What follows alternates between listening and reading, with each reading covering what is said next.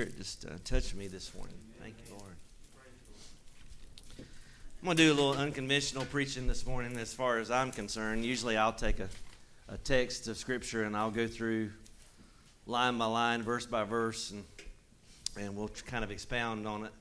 But I had a different thought this morning. I wanted to do a year-end inventory this morning. And I wrote down a few points in my little notebook here. Thank you, Brother Ronnie.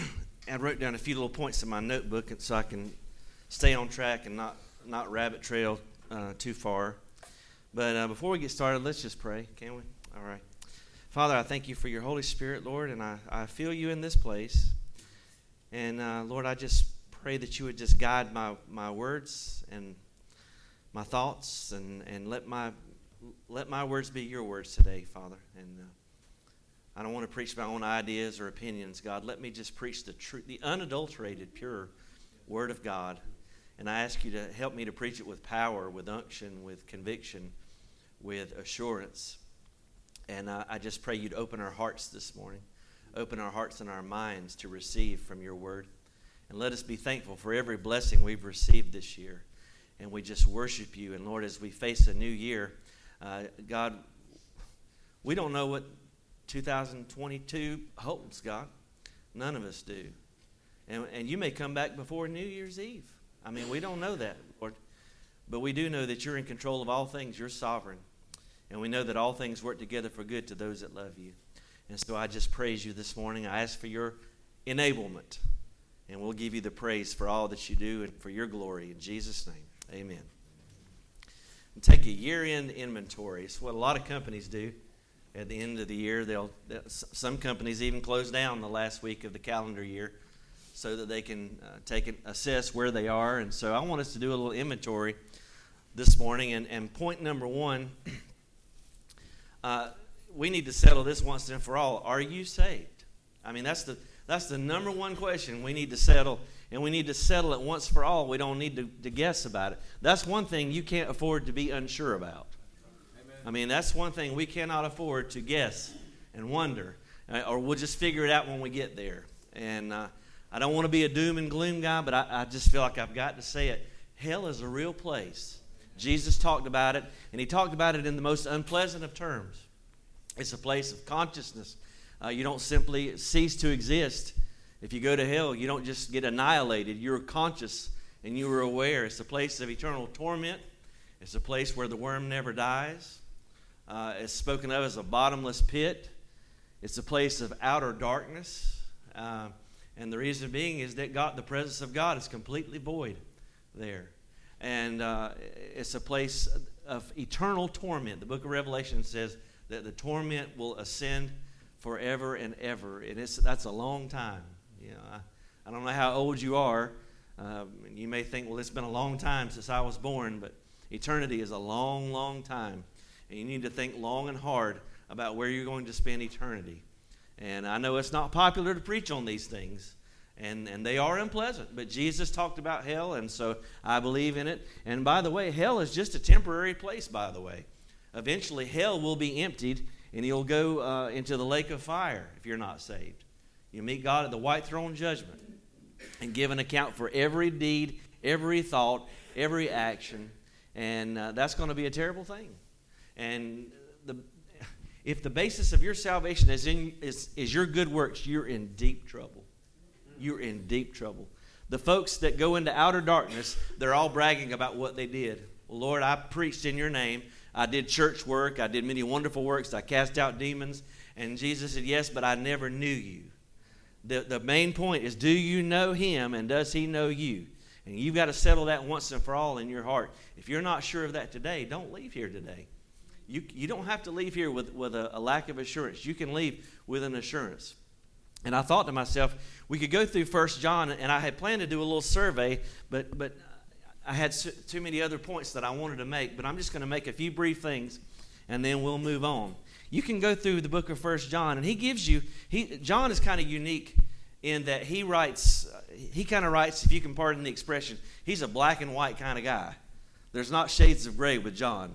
He says you're either in the light or you're in darkness. You know, you're either serving God or you're serving the devil. You're either serving Jesus Christ or you're following Antichrist. I mean, there's no shades of gray with John, and I can appreciate that. But John, at the end of his first epistle, he says, "These things I write unto you. These things have I written unto you that believe on the name of the Son of God, that you may know that you have eternal life, and that you may believe on the name of the Son of God." That's 1 John 5:13. And so he says at the end of that first epistle, he says, "I have written this letter unto you so that you can know that you're saved, that you presently have eternal life." You're not there yet, as far as your body's not been redeemed yet, but you can know that you're as sure as if you're already there. And so what are those things that he talks about? Well, in the first chapter, he says this. He says, if we say that we have fellowship with him and we walk in darkness, we're deceiving ourselves. If we say that we have no sin, we deceive ourselves. But if we confess our sin, he is faithful and just to forgive us of our sins and to cleanse us from all unrighteousness. So I want to ask you, have you ever confessed your sin to God? Have you ever admitted to the Lord, "I am a sinner in need of salvation"? The Apostle Paul says, if any man be in Christ, he is a new creature, a new creation. Old things are passed away. Behold, all things are become new. Can you point back to a time in your life when there was an old man and a new man? If you can't point back to a time where there was a change, there's a problem. Okay? Now, I'm not saying everybody was... We tend to exalt the extreme testimonies. We tend to do that. This guy was a hell's angel. He was a murderer, and all of a sudden he turned his life around. Or he was a crack addict and living in the gutter, and then he got saved. But you know, there's a lot of folks that don't have that testimony that still need to be saved. Good people need to be saved. Good, hardworking, decent, friendly, nice people. Nice is not one of the fruit of the Spirit. It's not. You can be a nice person and go to hell. I guarantee you. What do I have to do to go to hell? Absolutely nothing. Just live your life, be a good neighbor, pay your taxes, don't cheat on your wife or your husband, don't lie, don't steal. Just do all that stuff and ignore Jesus and you'll go straight to hell. That's where you'll go. That's the truth. Can you point to a time when there was a change? Here's another one from chapter 2. John says, "Love not the world, neither the things that are in the world. If any man love the world, the love of the Father is not in him." Let me ask you this. Do you fit in real good in this world? I mean, do you in the world get on? Do y'all G-haul, to use a country expression? Do y'all get along good? Or do you find yourself a little uncomfortable in the world? Jesus said of those that follow him, he said, "You are in the world, but you are not of the world." James says this way, if we love the world, we're an adulteress. You know, it's like committing spiritual adultery. Friendship with the world is enmity with God. Do you love the world system? Do you love all the stuff that the world loves? Or does it make you sick? I don't know about you, but the more I see of the world, the more homesick for heaven I get. And I think, you know what, I just don't belong here. I'm like a square peg trying to fit in a round hole, or whatever the cliche is there. Do you love the world? Let me ask you this. He says in chapter 3, he says in verse 8, "He that committeth sin is of the devil, for the devil sins from the beginning. For this purpose the Son of God was manifested, that he might destroy the works of the devil. Whosoever is born of God does not commit sin." Now that's in the Greek tense. That is in the present imperative. It's an ongoing thing. Doesn't mean that we're not capable of sinning, okay? I know that I'm capable of sinning. Each day I'm reminded of that. And I say, "God, forgive me." That's not... In chapter 1, he says, if we say that we have no sin, we deceive ourselves. But he says, "He that commits sin is of the devil, for the devil sinned from the beginning. For this purpose, the Son of God was manifested." This is what Christmas is all about. "For this purpose was the Son of God manifested, that he might destroy the works of the devil." Well, what are the works of the devil, you might ask? Well, whosoever is born of God does not commit sin, or you might say practice sin. "For his seed remains in him, for he cannot sin, because he is born of God. In this, the children of God are manifest, and the children of the devil." This is 1 John 3:10. "Whosoever doeth not righteousness is not of God, neither he that loveth not his brother." Now, this is not popular today, in a day of easy believism and cheap grace. I feel my teeth are going to fall out, and they're not even false. My dentures are going to come out. Easy believism and false, cheap grace. People say, well, you can live any way you want to. And that's not true. That's not biblical salvation. Biblical salvation is that if we believe in the Lord Jesus and we've been saved, we're going to act like we're saved. Jesus said, you know the tree by the fruit that it bears. Now, does this mean that we might not have some issues, some hang-ups? Of course not. But it means we cannot comfortably live in a pattern of sin. We can't comfortably live there. Are y'all uncomfortable yet? Yeah, it feels like it. You can't do it. Now, you can do it for a while, but eventually, God's going to make you miserable. Anybody know what I'm talking about here? If you're a child of God and you're going to try to live in sin, He's not going to stop you, but He will make you miserable. Because He does not want, that's not who you are anymore. You're a new creation. You've been created to walk in the light as He's in the light. All right. Number 4. This is just number 4 in 1 John. This is not number 4 in my outline. But the others will go more quickly, I think.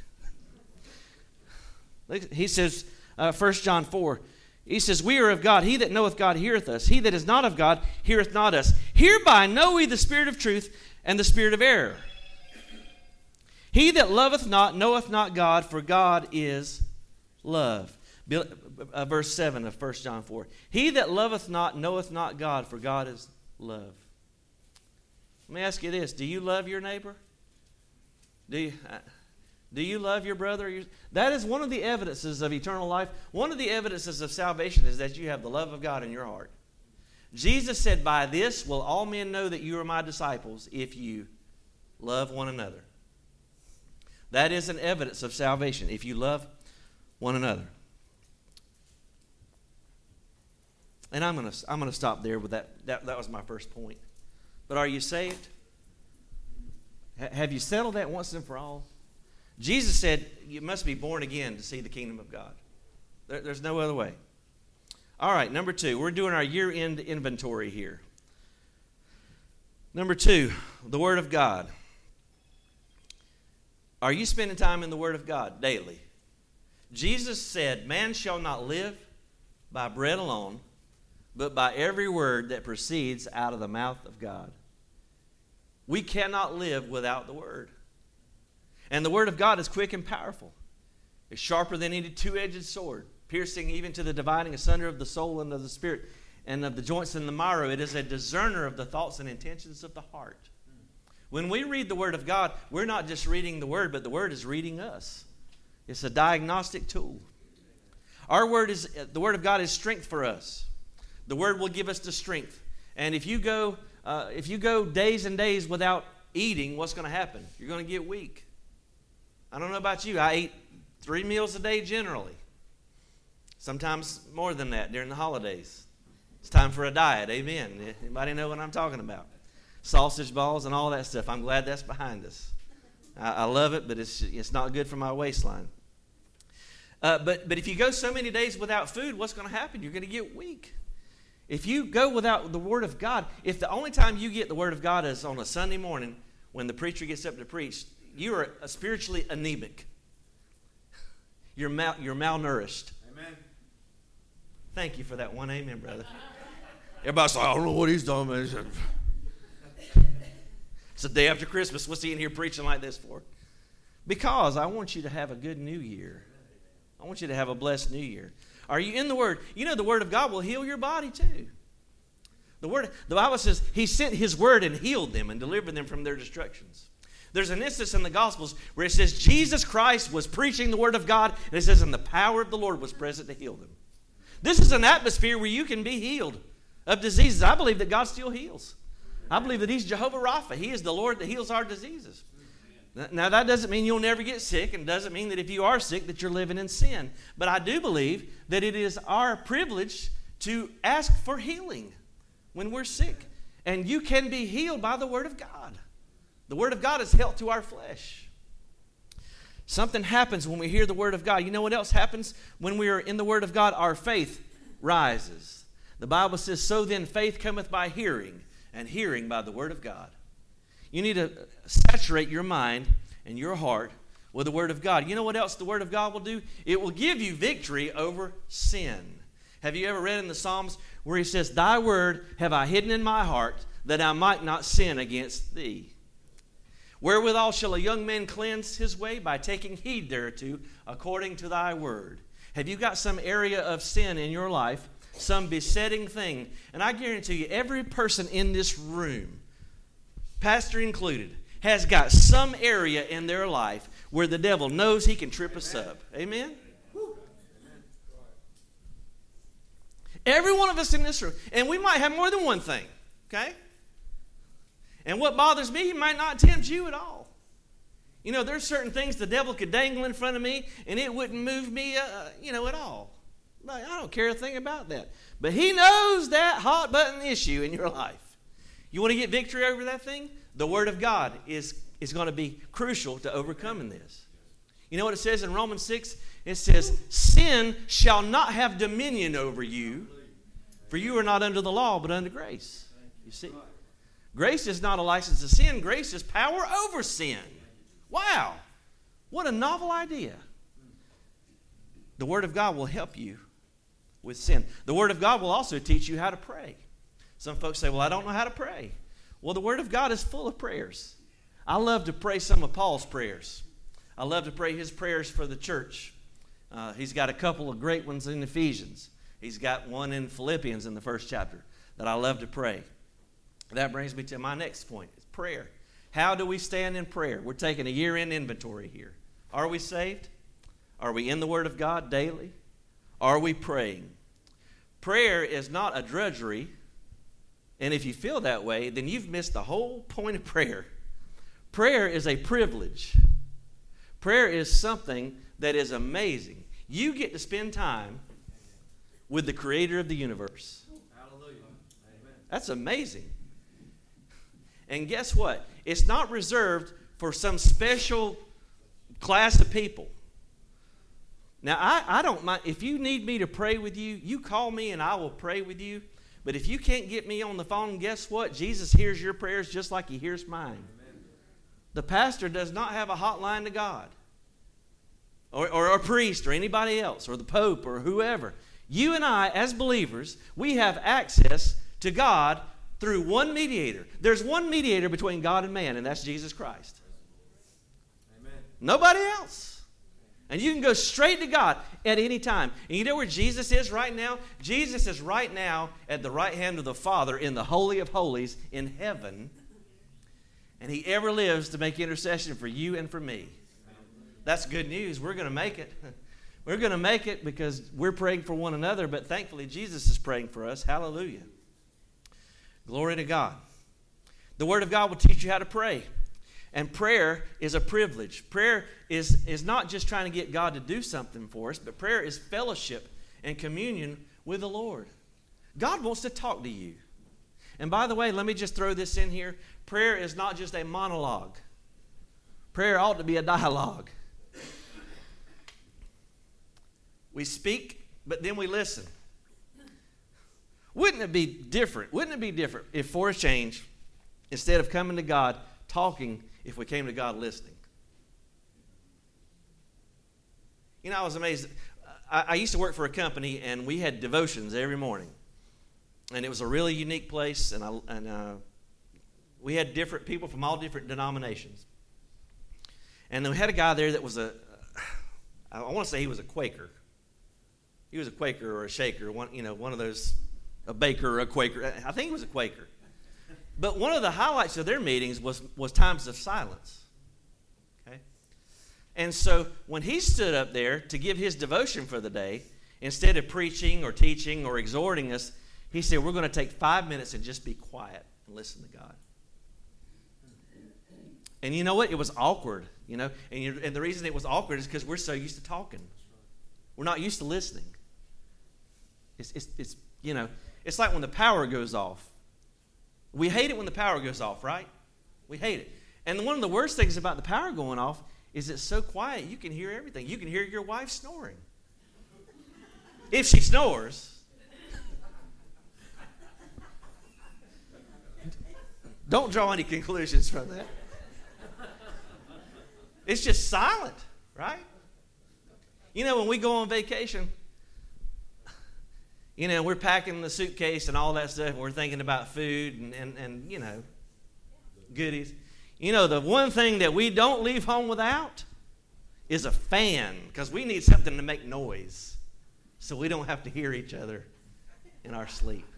Anybody else got a noisemaker in the house? And see, some of y'all were sitting there so holy, like, I'm not, no, not me. And they're like, oh, you do it too? Okay. But get quiet. Listen to God. After you finish your prayer, say, all right, Lord, speak now, for your servant hears. What would you say unto me? Prayer will reveal to you the will of God. Prayer needs to be done not just publicly. If the only time you pray is to offer up a public prayer or to pray over your food, you're not praying enough. Prayer is to be instant, in season and out of season. Prayer is to be without ceasing. Prayer is to be at all occasions. Paul says, be anxious for nothing, but in everything by prayer and supplication. With thanksgiving, let your requests be made known to God. Pray more and worry less. That sounds like a great recipe for the new year. Prayer will help you discern the will of God. What about worship? Worship. If the only time we worship is for an hour on Sunday morning, we've missed it. We've missed it. We were created to worship. You and I were created to glorify God. Now, worship can look different ways. We can lift our hands. We can clap our hands. We can lift our voices to God. We can sit in silence and humbly bow before Him. Do you know in Romans 12, it says, brethren, I beseech you by the mercies of God that you present your body as a living sacrifice, which is your reasonable service. And in the Greek, it means service of worship. It's worship. One of the things I like to do from time to time, and I don't do it every day, and I'm trying to be careful not to throw too many suggestions out here because they can become legalistic. So, but one of the things I like to do is to say, Lord, I present my body to you today. Lord, here's my eyes. Lord, don't let me look on things I shouldn't see. Lord, here's my ears. Help me to guard. Here's my hands, Lord. Teach my hands to help other people. Here's my feet. Don't let them go places they don't need to go. And here's a big one. That little pink intercontinental ballistic missile between your upper lip and bottom lip. Lord, help me to bridle my tongue today. Set a watch over my mouth.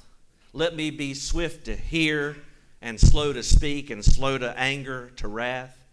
And incline my heart to your testimonies and not to covetousness. Let me do those things. Worship God. And you know, worship also is a form of spiritual warfare. We don't talk about that often. But worship is a form of spiritual warfare. Have you ever noticed when God would send the children of Israel out to battle, He would not send them out with spears and swords and bayonets and all that kind of stuff? He'd send them out with trumpets and you know, musical instruments. And He's trying to teach us something, I believe. Well, number one, it reminds us that the battle is not ours. The battle belongs to the Lord. But it also shows us that when we worship, God moves on our behalf. Is the devil giving you a fit? Sometimes the devil will just give you a fit, won't he? Won't he just ride your back? He'll just hop on and just try to ride and live in your head rent-free. Does he try to do that to you too? Amen. You want to get rid of the devil in your life? Start worshiping God. He can't stand it. We see that in the instance with King Saul and David. Remember, Saul is just afflicted. He's tormented by Satan. The Holy Spirit has left King Saul, and now an evil spirit has rested on Saul, and he's in an agitated, terrible state of mind. And what do? Do they call for an exorcist?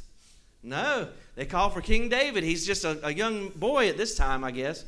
But they call for young David to bring what? His harp. And he brings that harp, and as he begins to play that harp, Saul begins to be refreshed. And that old evil spirit departs from Saul. And he's not throwing javelins at David, anymore. And he's in a state of peace. I believe that if we'll worship God, we'll get rid of the devil in our lives. One reason the devil hates worship is because that used to be his job. He used to be a worshiper in heaven.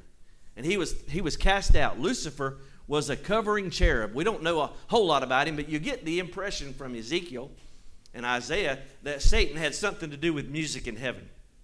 Even his body, the Bible speaks of pipes that came out of him, that he made music when he moved. And I think that's one reason the devil tries to fight music so hard. He tries to pervert music, as he knows the power of music. And there's worship. Can you worship God? The Bible says that God inhabits the praises of his people. All right, number 5, don't get too quiet on me. Let's talk about giving. Let's talk about giving. Let's talk about money. What are you doing with your finances? What are you doing with your money for the kingdom of God? Jesus said, where your treasure is, there will your heart be also. We can tell a lot about our priorities by looking at our checkbook. Those of us that still use a checkbook register, most of us do our online banking, but you can go on there and look at your statement. Your finances will tell a great deal about where your priorities are. And I'm not a big money preacher, so don't think I've got some kind of special angle on this. But giving, and we do give, just like prayer, giving is to be done in secret too. I believe we need to develop a secret life with God. I don't mean being in a Christian secret service where we don't tell anybody we're a Christian. That's not biblical. But I believe we need to develop secret disciplines with God. And what you'll do, if you'll begin to develop this, you'll find that your relationship with God will just explode. Because the Bible promises this. Jesus said, there's 3 things he said if you'll do in secret, he'll reward you openly. He says if you'll pray in secret, if you'll go to your prayer closet, if you'll have a devoted place where you pray, and you'll meet with God there, he says the Father that sees in secret will reward you openly. He says when you give, don't blow a trumpet, don't sound a trumpet, don't make a big deal, don't call the newspaper to tell everybody you donated a check. Listen, if you go around telling everybody what you did, you've got your reward. Amen.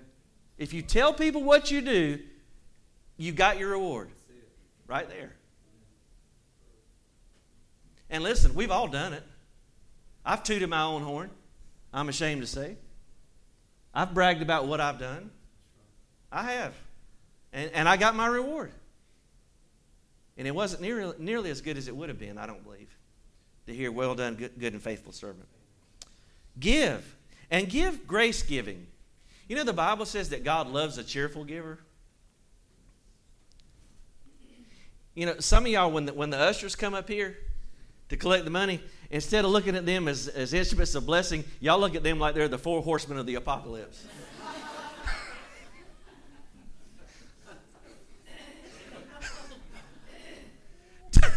Don't get near me. Hot potato, hot potato. But if you truly understood, folks, if you truly understood grace giving, if you truly understood, you would realize that you can't outgive God. You see, the pastor that discipled me, he had so many fun little sayings, and I quote him all the time. Dear little fella, he's gone on to be with the Lord, but he would say, if God can get it through you, he'll get it to you. And if you ever tap into it, if you ever see it work in your life, you'll never go back. You'll never be stingy again. Even in times of famine, even when times are hard. If God can get it through you, he'll get it to you. The one who sows bountifully will reap bountifully. But the one who sows sparingly will reap sparingly. If you want small blessings in your life, be a small giver. I mean, that's just the truth of it. All right. I know y'all hate that kind of preaching. Moving on. Point number 6. What else do we do in secret? Not tell lies, but we fast. Oh, gosh. Is he going to talk about this right after Christmas? What better time to talk about it? Yeah, but Henry, I've got 5 boxes of Whitman Sampler.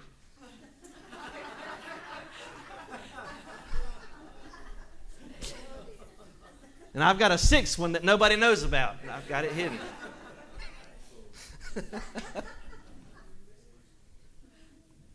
Some of y'all probably had to add on to your house this year. You had a special room for all that toilet paper you bought in 2020.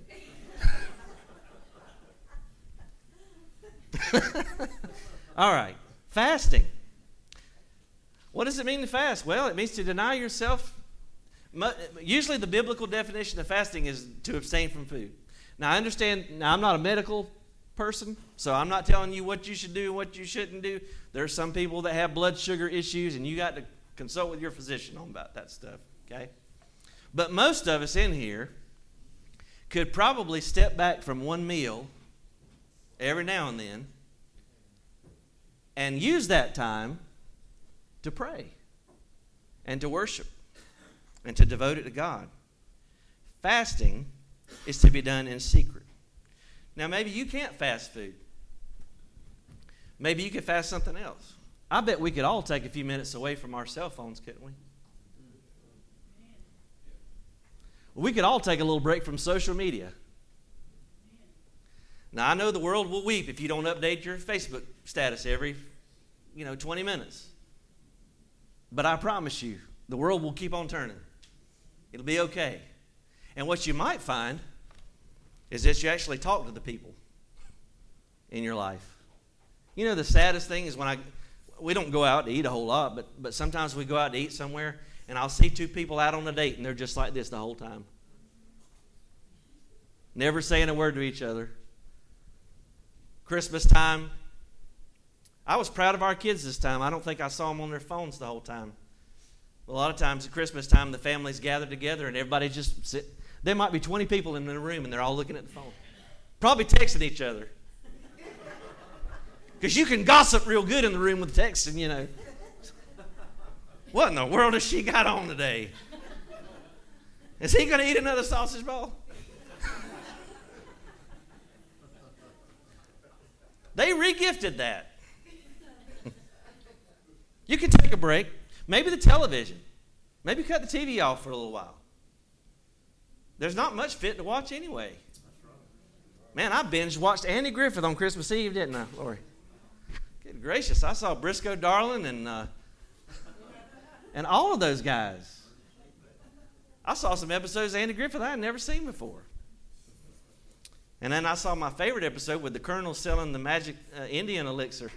And Aunt Bee and all the lady Sunday school class was drinking the elixir. Don't get any ideas. Okay. Number 7. Your thought life. Where do you stand with your thought life? Now, unfortunately, Eastern religion has hijacked the biblical concept of meditation. The Bible speaks of meditation. Now, when the Bible speaks of meditation, it's not talking about transcendental meditation, where you go into some kind of semi-conscious state, or you sit Indian style on the floor and you put your fingers up and go, hum. That's not meditation, biblically speaking. Biblical meditation is thinking upon the Word of God, letting it roll over in your mind. There was a point in time in my life when I was real legalistic about my Bible reading, and I won't tell you what I did, but I had a regimen that I followed every day, and I had X amount of chapters that I would read every day, and it became a real source of legalism in my life. And I began to learn that sometimes you just need to take a little small portion of Scripture and just think on every word and just let it roll over in your heart and in your mind and meditate on it. The Bible says that blessed is the man that does not walk in the counsel of the ungodly, nor stand in the way of sinners, nor sit in the seat of the scornful. But his delight is in the law of the Lord, and in his law doth he meditate day and night. That's what God told Joshua to do when he was going into the promised land. He said, this book of the law shall not depart from your mouth, from your heart, but you need to meditate in it. Don't go off to the right or to the left, but stay in God's word. Meditate on it, and your way will be successful. Your thought life. Whatsoever things are true, whatsoever things are honest, whatsoever things are just, whatsoever things are pure, whatsoever things are lovely. If there be any virtue, if there be any praise, beloved, think on these things. Amen. Think on these things. A lot of our problem has nothing to do with the things going on around us, but it's all our stinking thinking. A lot of it is just our stinking thinking. Our minds are not renewed. We're thinking the way the world thinks. We approach things the way unbelievers do, and it's no wonder that we have the fear and anxiety that we have. Number 8, time. What are you doing with your time? You say, well, I don't have time to pray. Well, you better make time. Here's what I found to be an axiomatic truth. We make time for the stuff we want to do. You can say all day long, I don't have time to read. I don't have time to pray. I don't have time to worship. I don't have time to do any of these things. But we will make time to do what we want to do. At the end of the day, we do. The Bible says that we are to redeem the time. Why? Because the days are evil. The days are evil. And you'll just be amazed. If you'll start practicing some of these things, some of these practical ideas, you'll be amazed at how much time that you waste during the day. How much time we waste on television, how much time we waste on social media, how much time we waste on our phones, playing video games, doing this, that, and the other. How much time we waste. Number 9. There's only 10 of these. Number 9, evangelism. Witnessing. When was the last time you shared your faith with someone that doesn't know Jesus Christ? Now, I don't know about you, but because of the nature of my job, my calling, I spend a lot of time with Christians. I mean, the bane of my existence is I spend a lot of time with believers, people who already know the Lord. And because of that, I have to be very intentional about sharing my faith with people who don't know Jesus. And it's very intimidating, to be honest with you. I'm not one who is really good. I'm definitely not a cold call kind of guy. If y'all want to go door-to-door soul winning, I don't know that I'm your guy. Because I'm not real good with just, hey, you don't know me, but I'm here to talk to you about Jesus. That's not my wheelhouse. That's not my strength. I'll do it, I'll do it, but it's out of my comfort zone. It just is. I'm more of a relationship builder kind of guy. But maybe you're like me. Maybe you're more of a relationship builder. I want to encourage you this coming year. Nurture a relationship with someone who doesn't know Christ. Now, I don't mean do all the stuff that they do, go all the places that they go, act just like they do. Okay, that's defeating the point. You've not won them, they've won you. But find somebody, at least one person. That's been the mantra over the Southern Baptist Convention for the last year or so. Who's your one? One person who doesn't know Jesus Christ. And be intentional, not about getting them into church, okay? I would love it if they'd come to Deep Springs. But their greatest need is not church membership, it's salvation, okay? So if you can preach Jesus to them and they go to another church that preaches the Bible, that's a victory. Glory to God. And if they come here, even better. Praise God. Cherry on top. But just share your faith with somebody. Evangelism. All right, number 10. And I'll close the book. And we'll all breathe a sigh of relief. Number 10. How is your horizontal relationships? We've talked mostly about our vertical relationships with God. How is our horizontal relationship? How are we treating people? How are we treating the people who are closest to us?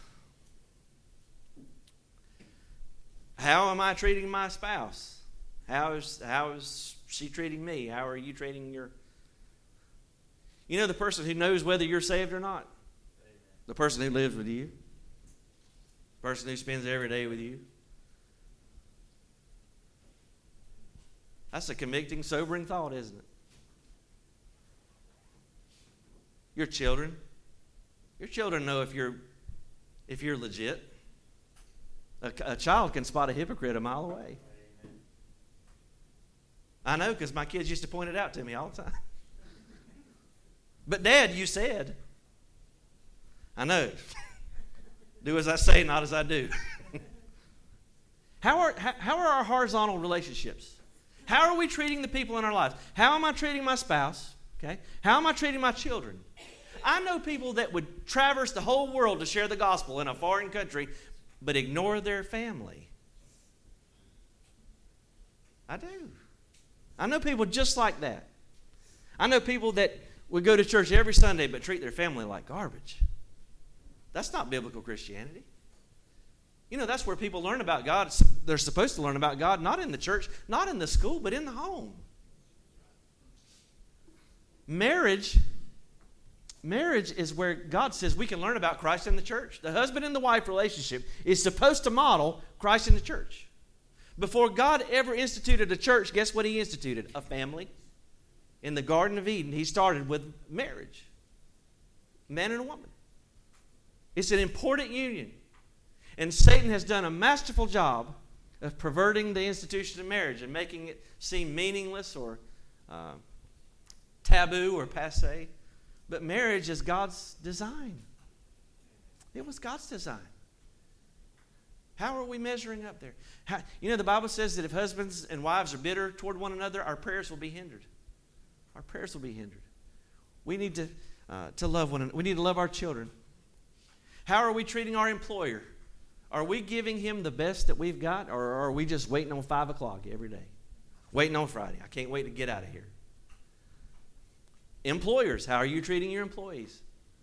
Are they just a means to an end? Are they just, noses and nickels, widgets? Or are they people that God has entrusted to your care to model the love of Jesus Christ?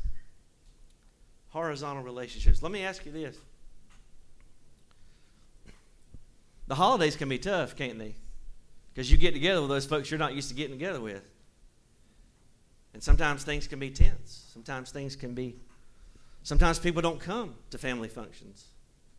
Is there anybody in your life right now that you know has a grievance with you? Or do you have a grievance with someone?